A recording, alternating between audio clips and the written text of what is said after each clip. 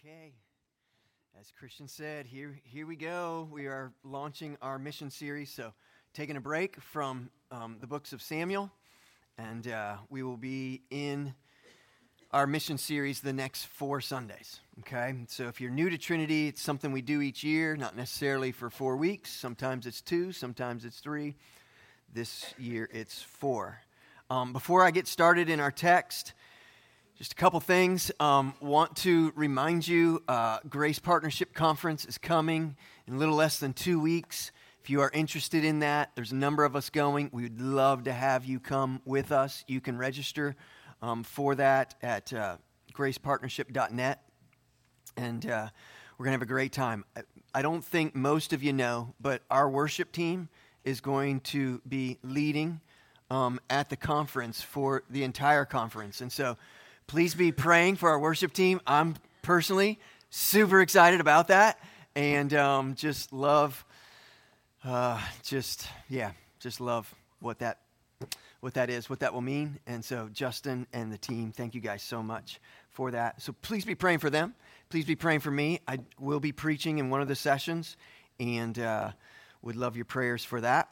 And then I also just want to come behind Joy in regards to that last announcement as far as our Journey Together class goes. Yes, that is for those of you who are new to Trinity. If you're interested, if you're thinking about Trinity and you're thinking about saying, this is my home church, then you should be in this class.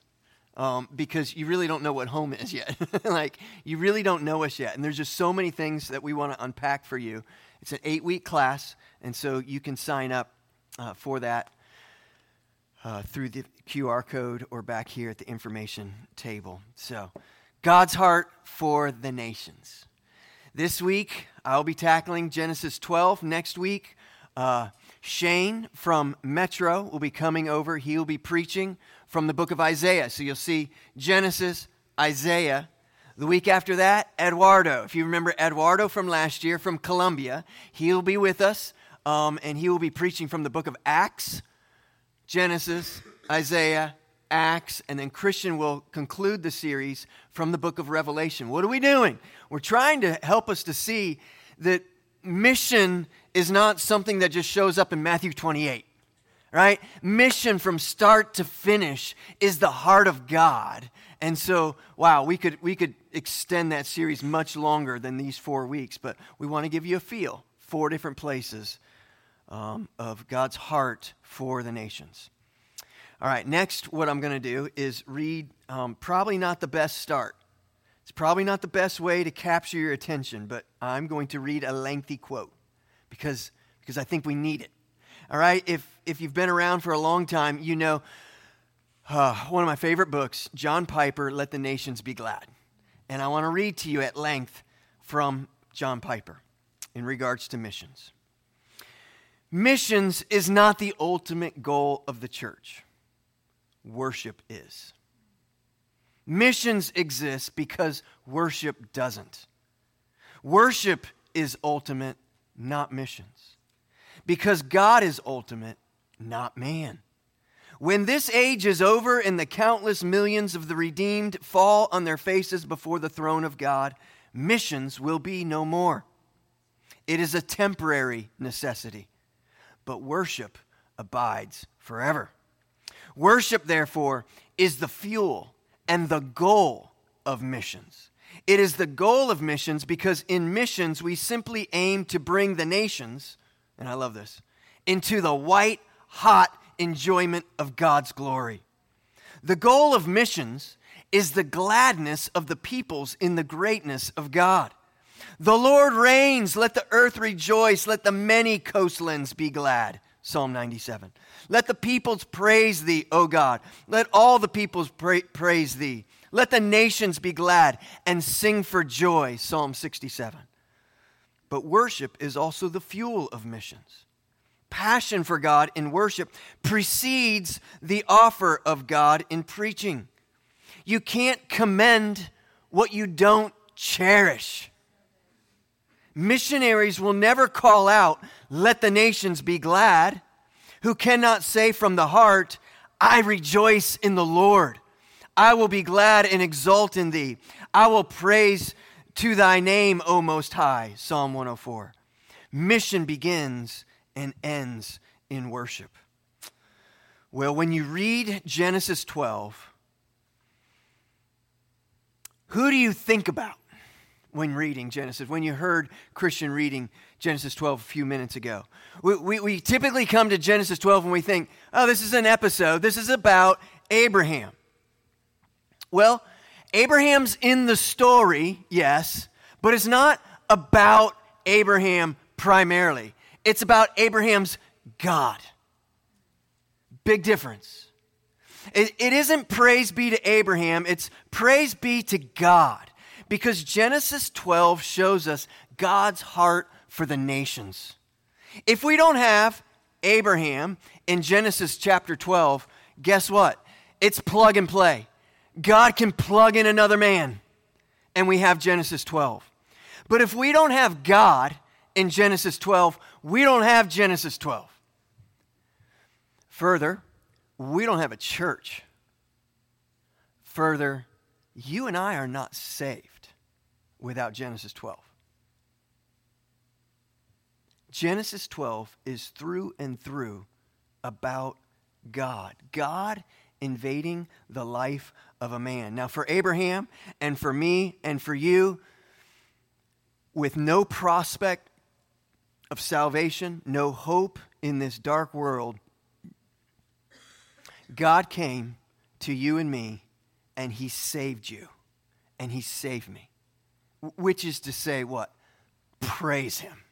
Praise him, right? Like this, how do you separate mission from worship? I don't believe you can.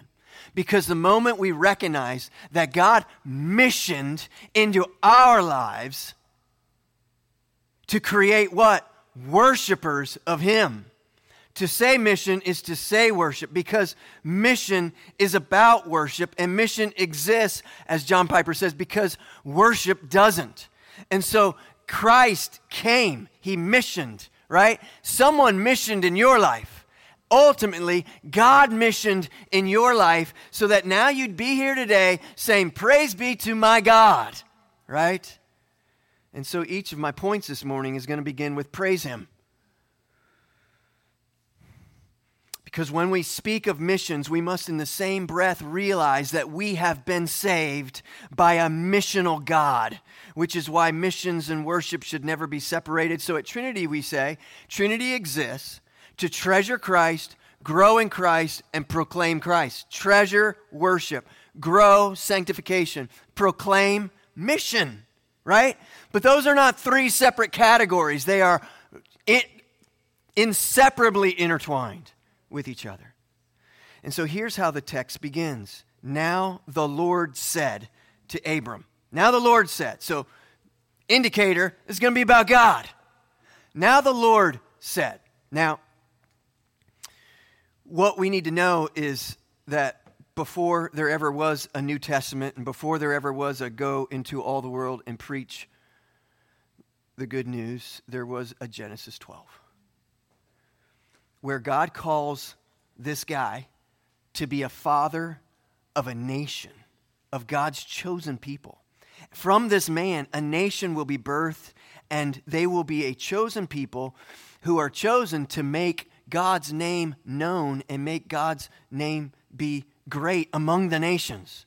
This is, wow, what a calling for Abraham, right? But again, remember, it's not about amazing Abraham. It's about amazing God. So praise God. I want to thank you for your participation and your giving to missions. You are a giving church. You give to missions. On March 6th and March 13th, we will just be bringing this to our attention, but we'll be taking a special offering. For some of you, that's a one-time-a-year offering. For some of you, you decide to break that up, and that's a monthly offering. There is no compulsion for you to do so, but we want to make you aware that once a year we take a special offering that helps fund different mission initiatives throughout the year. So thank you for your giving. But hear me. I want us to do more than give. I want us to go. I want us to go because we've been called to go. So let's pause and pray, and we'll dive earnestly into our text.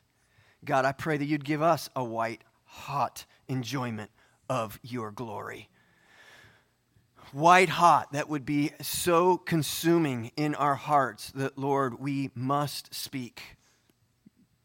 Lord, I pray that you would call individuals and all that that means, Lord. So many things to unpack here, church.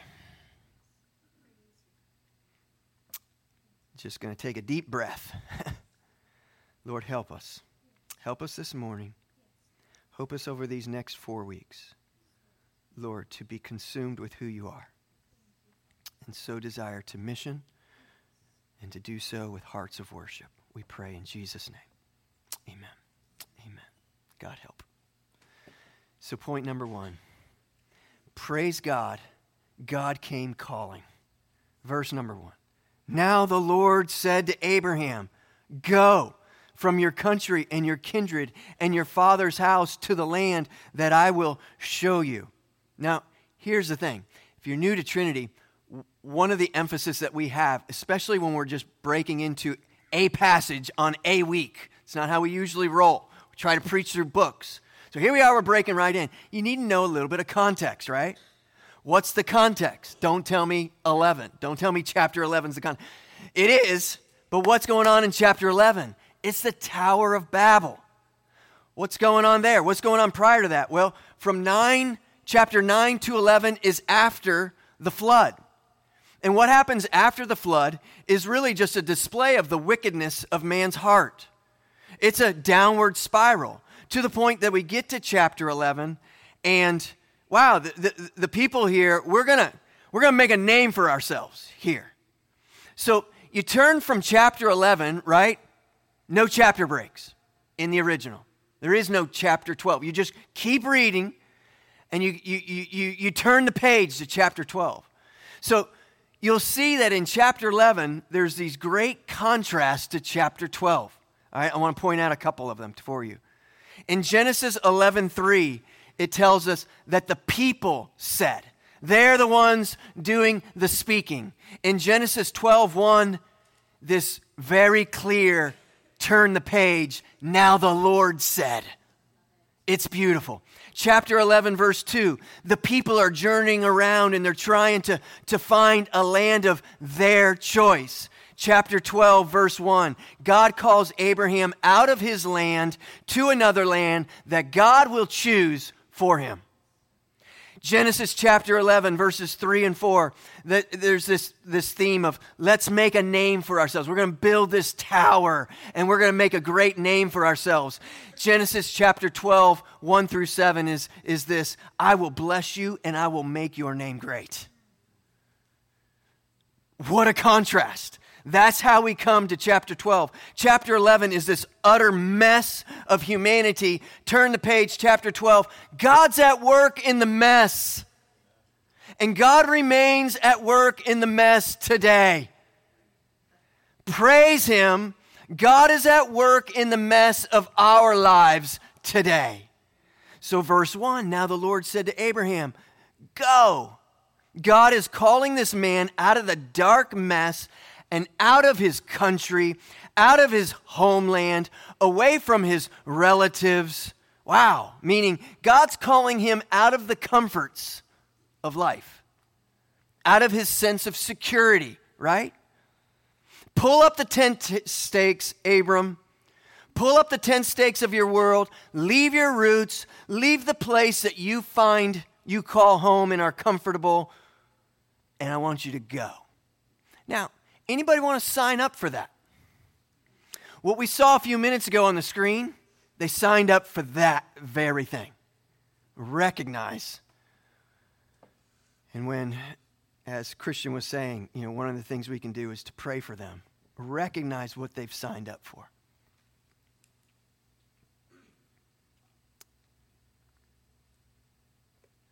I don't know. TJ and Lily might be watching now. If you are, text Kim and let her know that you are. But thank you for serving. And thank you for going. And thank you for your heart for the mission. And we as a church want to say we love you. And we are praying for you. Praise Him. God came calling Abraham. Praise Him. God came calling you. Point 2, praise God. God does the heavy lifting. When he comes calling, God does the heavy lifting. There are, I think, 7 I wills in these verses, contrasting from what they will do, chapter 11. God makes it clear what he will do, chapter 12. And the first one is he says, I will show you a land. It's the second half of verse 1. The I wills of this section, I would encourage you just to take a highlighter and just note everywhere there's I will, verses 1 through 7. But they're progressive. The first I will is I will show you a land. The last one is verse 7, I gave you the land. I'm giving you this land. And so it's this idea of, the first I will, I'm promising you, verse 7, I fulfill my promises. Gray Barnhouse says this, it makes no difference where it is or what it is, what is its geology or geography. If the Lord leads us there, it is the land for us. And I like that. And I like thinking like that. I like to help us to think, the reason you live in Brevard County is because this is where the Lord brought you. This is where the Lord planted you. This is you may think, you know what, I'm here primarily because my job moved me here. No, that's not the primary. That is a reason, but it's secondary to the sovereign God who moved you to this area, put you in your neighborhood, put you in your grocery stores, put you in this county to go.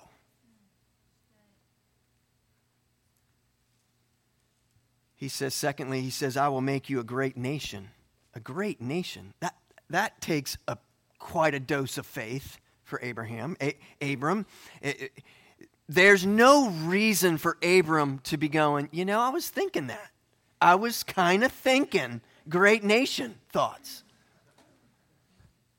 Nothing whatsoever in Abraham commends him to be father of a great nation. Nothing commends you to be some great evangelist. Nothing commends us outside of the work of Christ to be a spokesman whatsoever for the Lord. Gigi and Lily are with us. All right, they're with us. We love you. Martin Luther called this one passage one of the most outstanding and most important passages in all of Scripture. He says this, you should consider that what the Lord promises Abraham here is altogether impossible, unbelievable, and untrue if you follow reason, because it cannot be seen. If the Lord has something like this in mind for Abraham, why does he not let him remain in his land and with his kindred, where Abraham undoubtedly had some influence or reputation? Is the way to success easier among the strange people, where one does not even have a place to set one's foot, than at home, where one's fields, friends, neighbors, and relatives are, where one's household has been well established? He was 75 years old, but Sarah was 10 years younger and barren at that. How, I ask you, do these facts agree with the promise, I will make of you a large nation? This means that his descendants would be a great and numerous people. But where are the descendants to come from, since Abraham's marriage is childless? These huge masses of unbelief and these high mountains, which could suppress his faith completely, the holy patriarch overcomes and crosses by faith. He simply clings to this one thought. Behold, God is promising this. He will not deceive you, even though you do not see the way, the manner, or even the time of the fulfillment of this promise. If I'm Abraham, and I am in some ways, right? Like we all are. But what about this? But how's that going to happen? But how are we going to fund this? Where's this going to come from? Or how can that be? That's where my heart runs. Matthew tells us, go therefore, make disciples of all the nations. And he gives us the promise, and I'll be with you to the end of the age. But what about? We need to come to Matthew 28 with faith. He said, go. Abraham packed up and went. It's not dependent on Abraham's ability. It still isn't today. It's not about your ability or my ability. Humanly speaking, there's no reason, no hope. He's 75 with no children. Sarah is barren. Surely God missed it. He's got the wrong guy. Sometimes we feel like that ourselves. God doesn't have the wrong guy, and he doesn't have the wrong gal. He's got you. So the third I will, he says, I will bless you. Yeah, but what about being a stranger in a strange land? I will bless you. Yeah, but what about when I get to Egypt and for fear of my own life, at the risk of my wife's being violated, I will lie and say she's my sister. I will bless you. Abraham, I will bless you. I will bless you not because you're good, not because you're great, but because I'm good. Because God is great. What if Abraham was to ask, why, Lord, why bless me? And the answer would have to be, because it's my sovereign choice to choose you, to bless you. It's my sovereign grace, not because of you, but because of me. Because I've sovereignly chosen you for this task. Church, why has the Lord blessed you?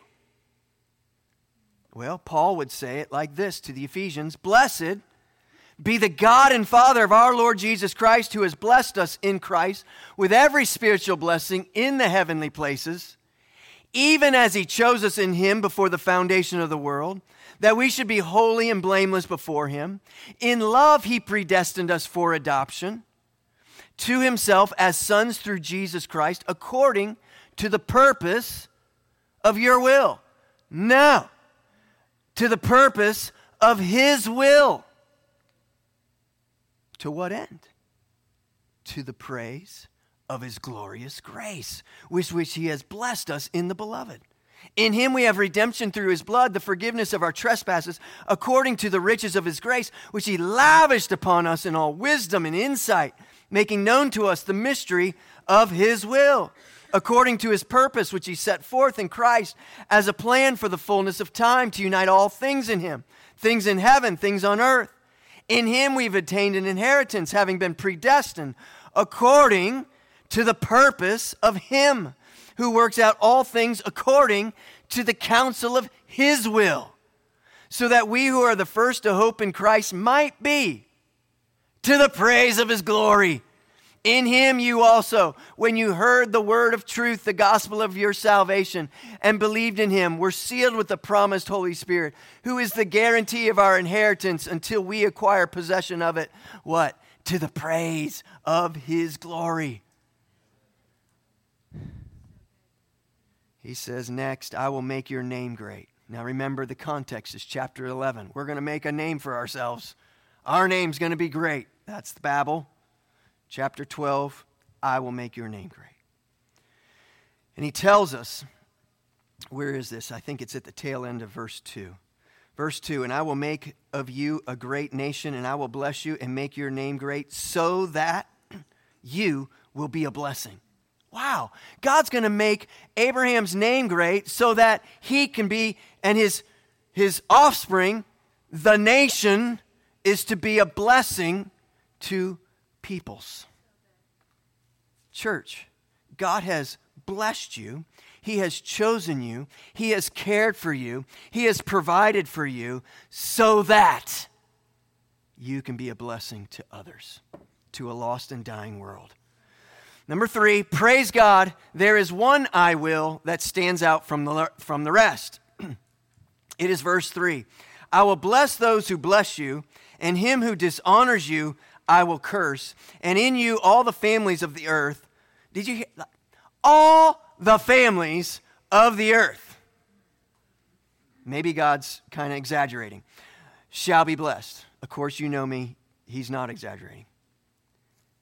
In other words, God is calling Abram to be a means of grace to all the peoples of the earth. How can that even remotely be possible?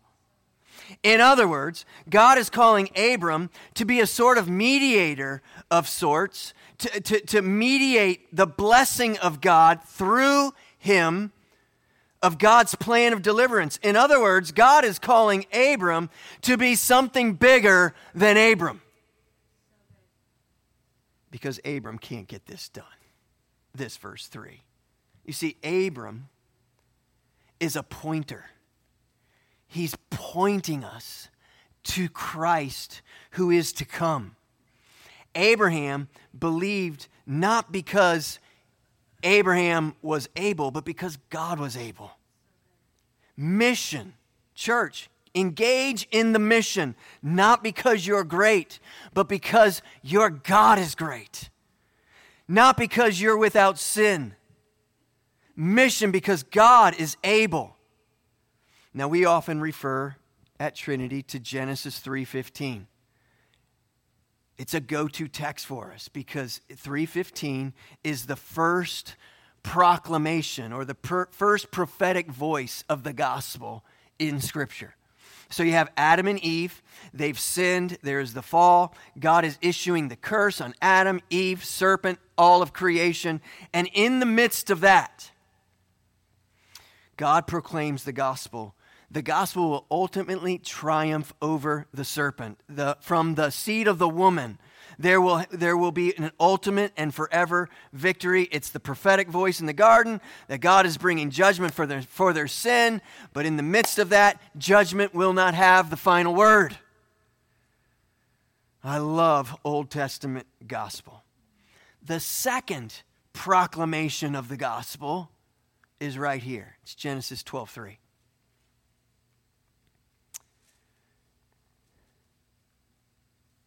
I feel like when we come to the Old Testament gospel, we have a great advantage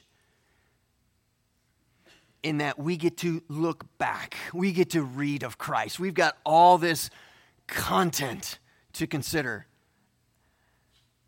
The pathway to the cross is really quite simple for us. But for the Old Testament saints, here you go, Abraham. I've got a promise for you. And it's so grand, it's so completely beyond you, it's so utterly unhuman, it's bigger than you, Abraham. It's bigger than the child you're going to have or the people that will come from you. Well, nothing in all of human history compares to this I will, right here in verse 3. The previous I wills, land, descendants, fame, they're all pretty far out there, but this one, it's on a whole nother level. Here's what verse 3 is saying. I'm going to bless you like none other. I'm going to bless you so much that it is going to overflow from you to all the peoples of the earth. How are you going to make that happen, Abraham? Now, the Bible doesn't exaggerate. Somehow Abraham is going to be a blessing to all the people of the earth. How is that even possible? Abraham can't do that, but Abraham's going to play a part in that the blessing is going to come through the line of Abraham. Listen, you and I, we cannot save a single soul. But God will bless people by saving them through you. God does his work through us, which is amazing. So the blessing here points us to one greater than Abraham. He will be human. He will come through the line of Abraham, but he will be beyond human. He will be God. God will come in human flesh. He will be from Abraham's line, which again means human, but he will be a blessing to all the peoples over all the earth, which means divine. God in the flesh. Only God can make this promise come to be. Nobody can stand back and go, yeah, saw it coming. I thought it was going to be Abraham. Maybe you're looking at verse 3 and you're thinking, no, Tim, now you're stretching the text. The text says nothing about Christ. It's simply a promise to Abraham. Stick with what the Bible says, Tim, and don't try to bring Jesus into every passage. Well, I've got a few noteworthy Old Testament scholars that would argue with us and say, yeah, this is about Christ here, but I'm going to go one better. I'm going to skip the Old Testament scholars, I'm going to skip the New Testament scholars, and we're going to go right to the Apostle Paul. Because the Apostle Paul, we could literally say he wrote a commentary on these verses. It's called the letter to the Galatians. Paul wrote a commentary on Genesis 12. Galatians was written to help the church because they've been led down this rabbit's trail of a false gospel. False teachers are saying, you know what, if you truly want to be saved, it's great that you love God. Sure, that's a given, but you got to become a Jew. And to do that, you're going to need to be circumcised and you're going to need to follow the law. You're going to need to, sure, love God, but you're going to need some works, some righteous activity. That's what's going to ultimately get it done and push you over the finish line. And Paul shows them that good works will certainly flow out of a heart that's been transformed by God, but those works will absolutely never save you. Because your salvation is through and through by the grace of God. The moment we make salvation to be about our works is the moment salvation is no longer by the grace of God. Church, salvation is by grace alone. You are not saved by your works plus the works of Christ. You are saved by your faith in the works of Christ. You are saved by looking away from your religious activity and looking to the life, death, resurrection, ascension of our Savior Jesus Christ. And when we put our faith in Christ's works on our behalf, we are saved. It's what's called justification by faith, meaning we are justified, meaning we are made right, meaning we are declared righteous before the Father through our faith in the works of the Son. What can we say? Praise Him. Now, the way Paul goes about making his case for all the things that I just said is by pointing them and us to Abraham. He says, Galatians 3, Abraham believed God, and it was counted to him as righteousness. Know then that it is those of faith who are the sons of Abraham. And the Scripture, foreseeing that God would justify the Gentiles by faith, preached the gospel beforehand to Abraham, saying, in you, this is verse 3 of our text this morning, in you shall all the nations be blessed. So then those who are of faith are blessed along with Abraham, the man of faith. So you might be here and you're thinking your works are what's going to get it done. It's what's going to get you across the finish line. What Paul is saying, consider Galatians, Trinity, consider Abraham. That guy that the Galatians would have been like, whoa, Abraham, he's the man. Paul's saying, no, he's not the man. It's faith in the man Savior, Jesus Christ. Paul, he couldn't have pointed to a better guy in a sense. But Paul is saying salvation is not doing what Abraham did in the sense of works. But salvation is putting your faith in the same God that Abraham did.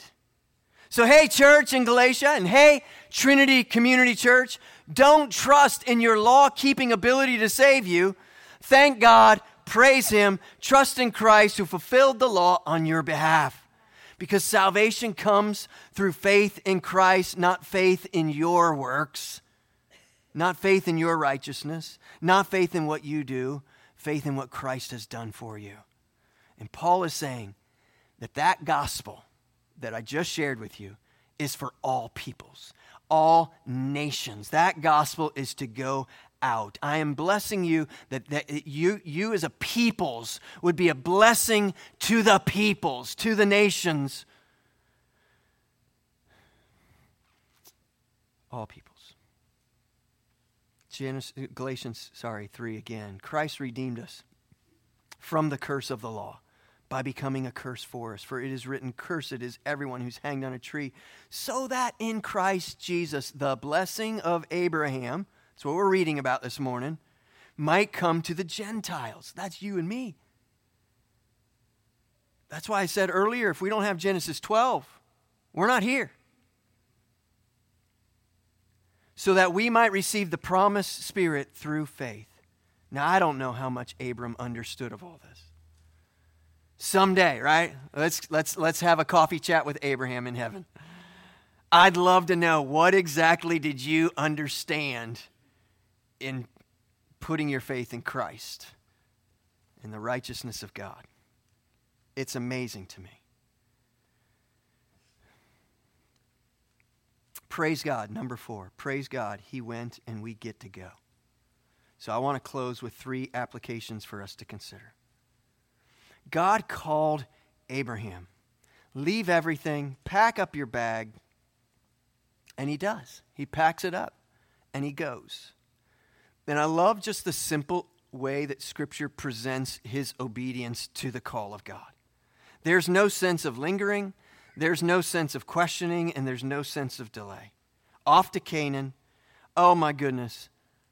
So many missional problems with this calling. Okay? Let's just start off with Canaan belongs to the Canaanites. That's a problem. They are enemies. All right? So I want you to go to the enemies, pack your bags, I'm calling you. And he does. And it's just a beautiful thing for us to consider and meditate and think about. You and I have been called. Called to go. Abram, go to this land of hostility where there will be enemies. So let's review a second. God says to a man, go. He goes, no excuses. Age, distance, how far he will need to travel, enemies that will be there. He just goes. He's going to a land that belongs to someone else, and that someone else are not his friends. Praise him. That's exactly what Christ has done for us. He missioned to us, we who are his enemies. More on that in a moment. We tend to look for mission in non-hostile environments. We look for missions on the path of least resistance. Everything about your life as a believer in Jesus Christ stands in stark contrast to this world. This world is a hostile environment. Encourage you, don't be offended by that. Don't be offended by the world that is hostile towards your God. Don't get self-righteous about that. I can't believe the cursing that goes around at the water station, whatever, at the coffee station. Blech. Right? Like I just don't want to be around that. God's called you to that. He's called us to that world. And so often in the church today, self-righteously, we're going, keep distance from that. Right? I don't like that political view. I got to keep my distance from that political view. God's called you to the nations. He has blessed you to be a blessing to the peoples. It's the whole point of the gospel. Thank the Lord that he didn't look at us and say, I got to keep my distance from that. He should have kept his distance from that. And it's in his mercy. He doesn't pull back, he leans in. You are light, light in the darkness. You are life in the midst of death. So, go. Secondly, mission is, humanly speaking, impossible. We might as well join with Sarah and laugh about the fact that you and I are called to go. Who am I to be a witness for Christ among the nations? See, God had a plan from the beginning, and Abram is a in that line of God's plan. And ready for this? If you are a genuine believer of Jesus Christ this morning, you are in the line of that plan of God blessing the nations. It's beyond you. It's beyond us. It's impossible. That's why each point begins with praise Him. Praise Him. That's the whole point. Praise Him. He is a God of mission, and that's why you and I are saved this morning. Praise Him. We are a mess, and we were His enemies, but He leaned in and He saved us as His enemies and made us His friend. Praise Him. We are adopted into the family of God. Praise Him. You and I can't get missions done by ourselves. Not supposed to. That is why He told us to go, and I will be with you to the end of the ages. Praise Him. Missions is humanly impossible. Praise Him. God is absolutely going to use you as you go and step out in faith, and people are going to be saved. If the worship team would join me. Number 3, mission isn't comfortable. Now, for the younger folks in the building, you may not have heard of the name Jim Elliot before, but my generation, we all know Jim Elliot. And for you younger ones, I want you to know, Jim Elliot was one of 5 missionaries who was killed. All 5 of them were killed, seeking to reach a tribe in Ecuador with the gospel. And Jim Elliot famously said these words: "He is no fool who gives what he cannot keep to gain what he cannot lose." Give up what you have to pursue and follow what God has called you to, church. Lose what you have in your hand to then go to the unknown and the uncertainty of missions and trust God. Go to what is uncomfortable. Missions is hard because we like our comforts and we prefer to simply just send someone else. Some people say some are called to go and some are called to send. No, we're all called to go. And some of us remain local and continue to be gainfully employed and help those who are called to go to a foreign field.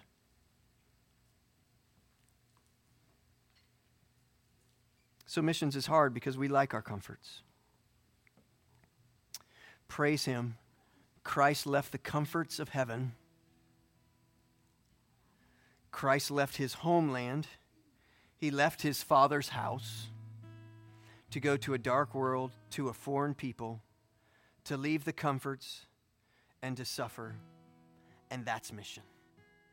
Martin Luther said, Abraham followed the naked voice of God. He left all and followed the Almighty, preferring the word of God to everything else and loving it above all.